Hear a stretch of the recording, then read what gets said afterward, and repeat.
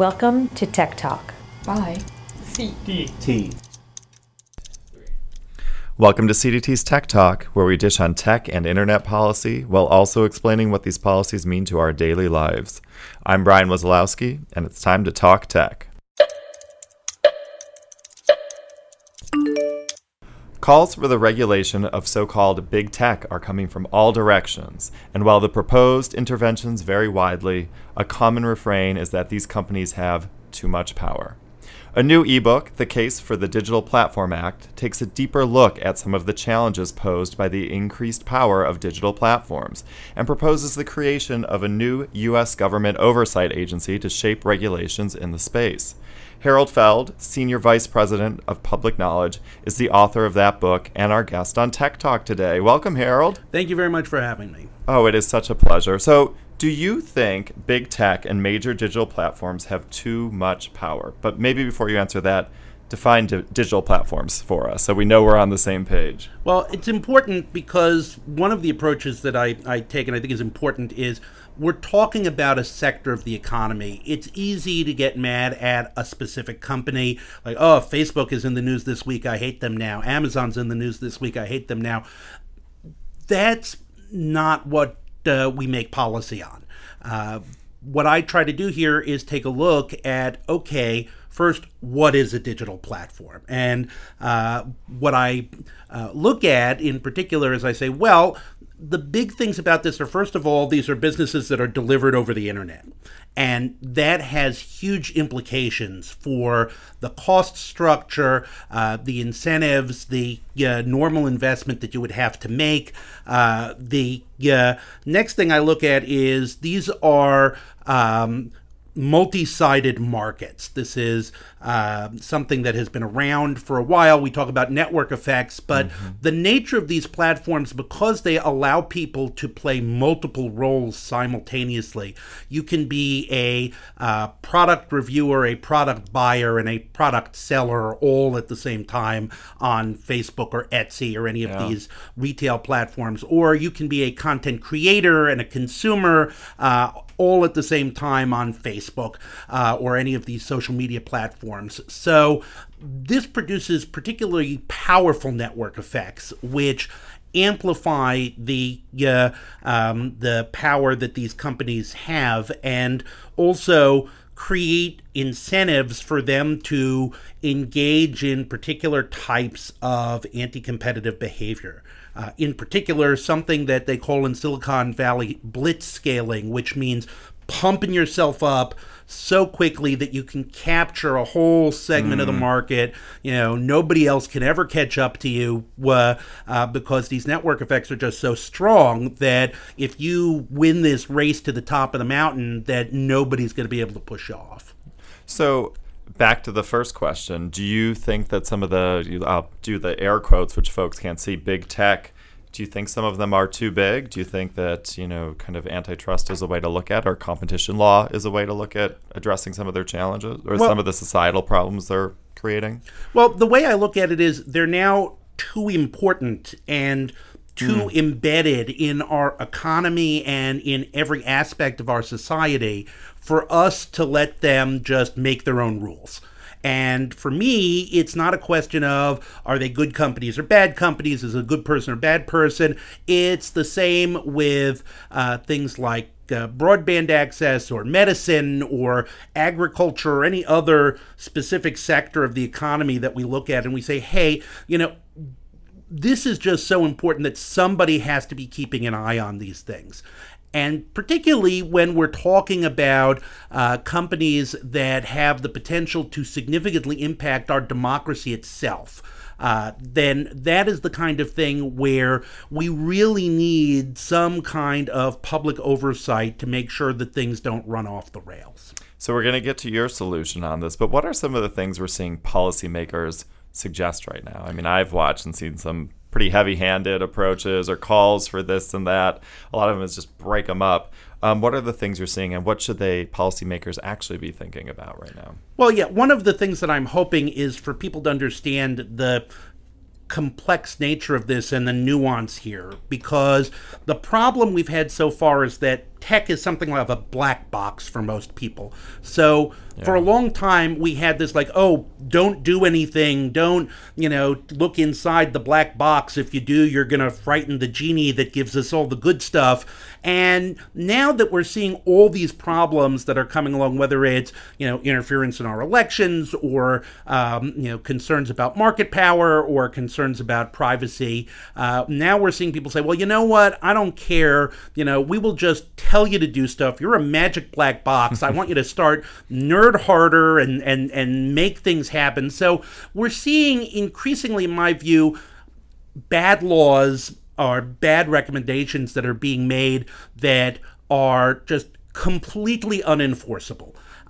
Things that they're talking about in Europe, for example, you must take down all terrorist content in an hour, or the just sort of let's break them up, and as if that were somehow easy. I think that, first of all, people don't realize when we say, well, let's break them up, what that means or what kind of a record you need for that. There's no kind of dotted line that you can just cut through, particularly for a lot of these companies. So I would say that I'm hoping that this book will get people to understand, we should have these things on the table. There should be a point at which we say, companies need to be broken up because they have too much market power, or their products need to be separated and they have to operate through separate affiliates, because if we let them work together, it's too easy for them to favor their own products and discriminate against competitors. Or we need to have ways to make sure that they're not rigging elections and essentially engaging in fraud on the public through things like armies of bots that make it look like public opinion is shifting one way or another when it's really just a very small number of people. So, but all of these things are easier said than done, and will require a good deal of careful attention to detail in order to get right. And that's why you have a solution then. In your book, you talk about the Digital Platform Act. Right. What exactly is that? I mean, it's in your title. What exactly is that? What would it do? Well, I come at this from a communications law perspective. I've been practicing communications law for about 20 years.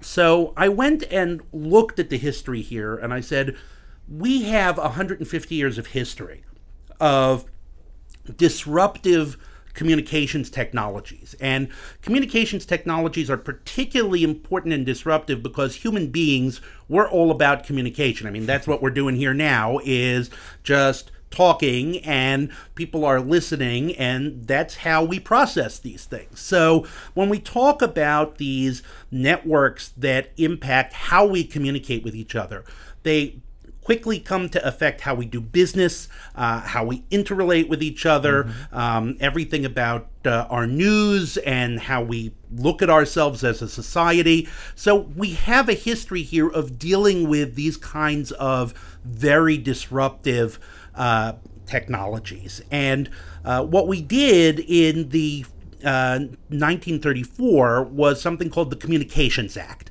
which said, hey, and this wasn't something that they just, thought up. It was actually something that took 20 years of different laws and different regulatory regimes to get right. But ultimately they said, hey, you know what? We now have enough experience with these sorts of technologies to have a framework which will address not just issues of competition, but fundamental and enduring values that have guided our laws around communication in society. So a concern for democracy and what we call a robust marketplace of ideas, a concern for promoting competition, not just defending existing competition the way antitrust does, but to affirmatively promote competition for the benefits that competition brings, for recognizing that on the one hand, we want to use these technologies for public safety, such as emergency alerts, and to bring people important information in times of crisis, but at the same time, we have concerns about government abuse, government censorship, government surveillance, and finally, a recognition of consumer consumer protection in this space. Again, because human beings, we are so much about communicating with each other, it is very easy to engage in fraud, to engage in harassment and harmful behavior. These technologies magnify everything good about human beings and everything bad about human beings. So your act then would create an agency that takes a look at kind of these bigger tech companies and the digital platforms specifically, kind of through those lenses that you just ticked through, right? Exactly. And, the idea is that it's very hard for Congress when it's dealing with a complicated area of technology, particularly one that's dynamic and shifting, to be able to put these things in law except in the most general kind of ways. An agency can continue to educate itself, can adapt these general principles to specific rules that make sense, can handle a field as diverse as digital platforms in the same way that electronic broadcasting and communications are diverse. They're very different from each other, but because we're talking about the same sorts of fundamental values and the same kinds of technology, in the case of communication spectrum by wire, in the case of digital platforms, this whole idea of a multi-sided market and services distributed over the internet, that's exactly the kind of place where you want an expert agency that can engage in regular oversight so that all of these things that we're right now trying to either solve through antitrust as a one-off, like, oh, let's go after Facebook or let's go after Google or let's go after Amazon. You have an agency that's able to set rules, that's able to deal with the specific cases, and which can also deal with the things that competition and antitrust law don't deal with, such as, threats to democracy or threats to individuals. So one of the interesting pieces when going through your book that I'm like, whoa, how is this going to work? But it sounds kind of cool, is this agency could take a look at interconnection among competitors and open APIs. How would that actually work in practicality? I mean, it sounds fascinating. Well, the idea is we have an analogy in physical interconnection.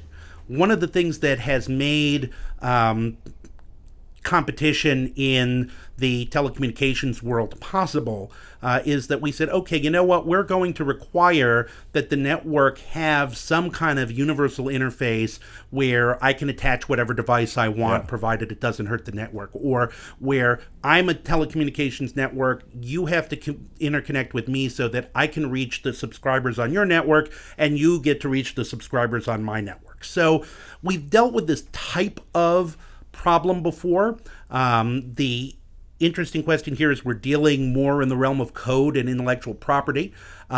What typically happens, though, is still the same sort of thing that we have these days, where industry organizations set standards, except instead of it being voluntary and instead of it being entirely industry, what we would have is essentially the regulatory agency looking over the shoulder of the standard-setting bodies to say, well, okay, it has to meet certain types of criteria. If you're going to have proprietary patents or copyrighted material in the API, those have to be available, and they have to be available at fair, reasonable, and non-discriminatory terms, so that anybody who wants to can plug into them in the same way that anybody who wanted to fit anything that went into the standard phone jack could make something that fit into the standard phone jack, and these things can't become either bottlenecks or ways in which the industry gets together to engage in any kind of anti-competitive collusion. So it's a means of basically taking processes that exist now and making them mandatory and ensuring that they serve to promote competition in this way. All right, very cool. Another interesting aspect, or a piece that I found very interesting, was you have kind of a novel approach to measuring market dominance for digital platforms, because it's one of the things that certainly comes up all the time. How can they be market dominant? What market are they even in?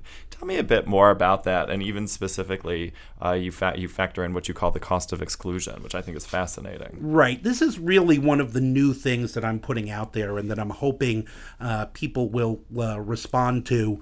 I did. Which is what makes these platforms so important is that if you are excluded from them, you suffer significant loss.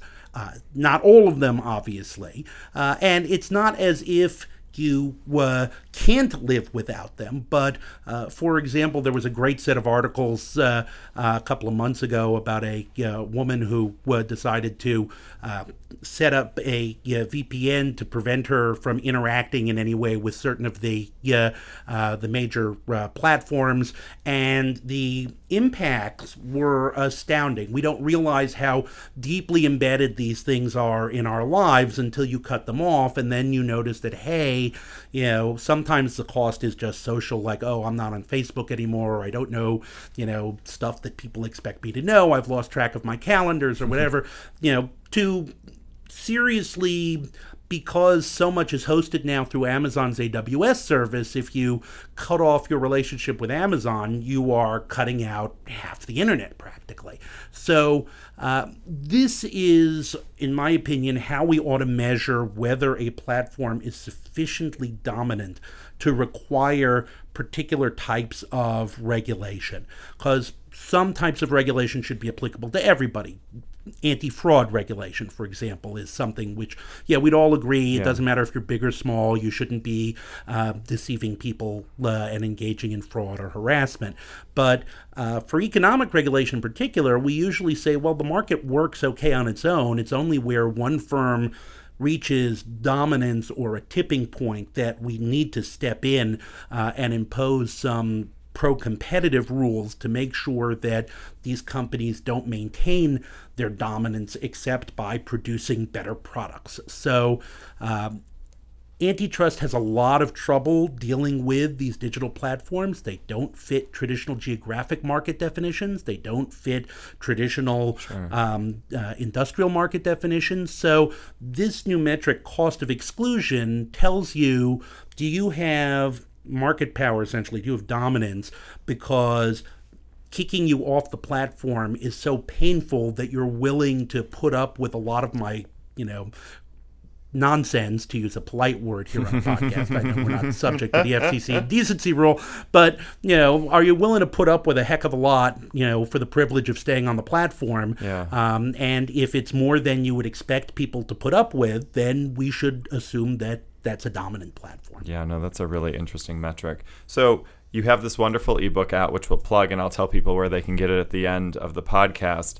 What comes next? Are you planning to push forward either individually as an organization, actual uptake of this bill? Are you working to draft things up? Well, what's the next step? The next step is we really want to focus people's attention on this regulatory aspect. Until now, the huge focus has been on antitrust, break them up, or on certain individual elements of regulation like personal privacy. Where we're going next is we want to get people to, first of all, view this as a comprehensive whole. See these companies as a sector of the economy in the same way that we see, mobile phones as a distinct sector, or cable providers as a distinct sector, rather than view them as individual unrelated companies. Then my hope is that we can get Congress to begin actually looking at this as a framework, that instead of having hearings on just privacy or just antitrust, that we would see hearings that would look at, could we pass a Digital Platform Act? Now, obviously, it's going to take a while. Policy does not move fast. Policy does not move quickly, but my hope is that we are able to move this in the right direction, and both get the law and regulation that we do need, and at the same time avoid seeing some of the crazy things that we're seeing now in the EU that are just not enforceable in the long term. Well, fascinating. Harold's book is The Case for the Digital Platform Act, and you can download a copy at digitalplatformact.com or text platform to 52886 and you get a free download. So lots of ways to get it. Harold, really a pleasure having you. Thanks so much for sharing. Thanks for having me. That's it for this episode of Tech Talk. For the very latest on what CDT is doing to shape a vibrant digital future, follow us on Twitter, like us on Facebook, or visit cdt.org. I'm Brian Wazalowski. Thanks for listening.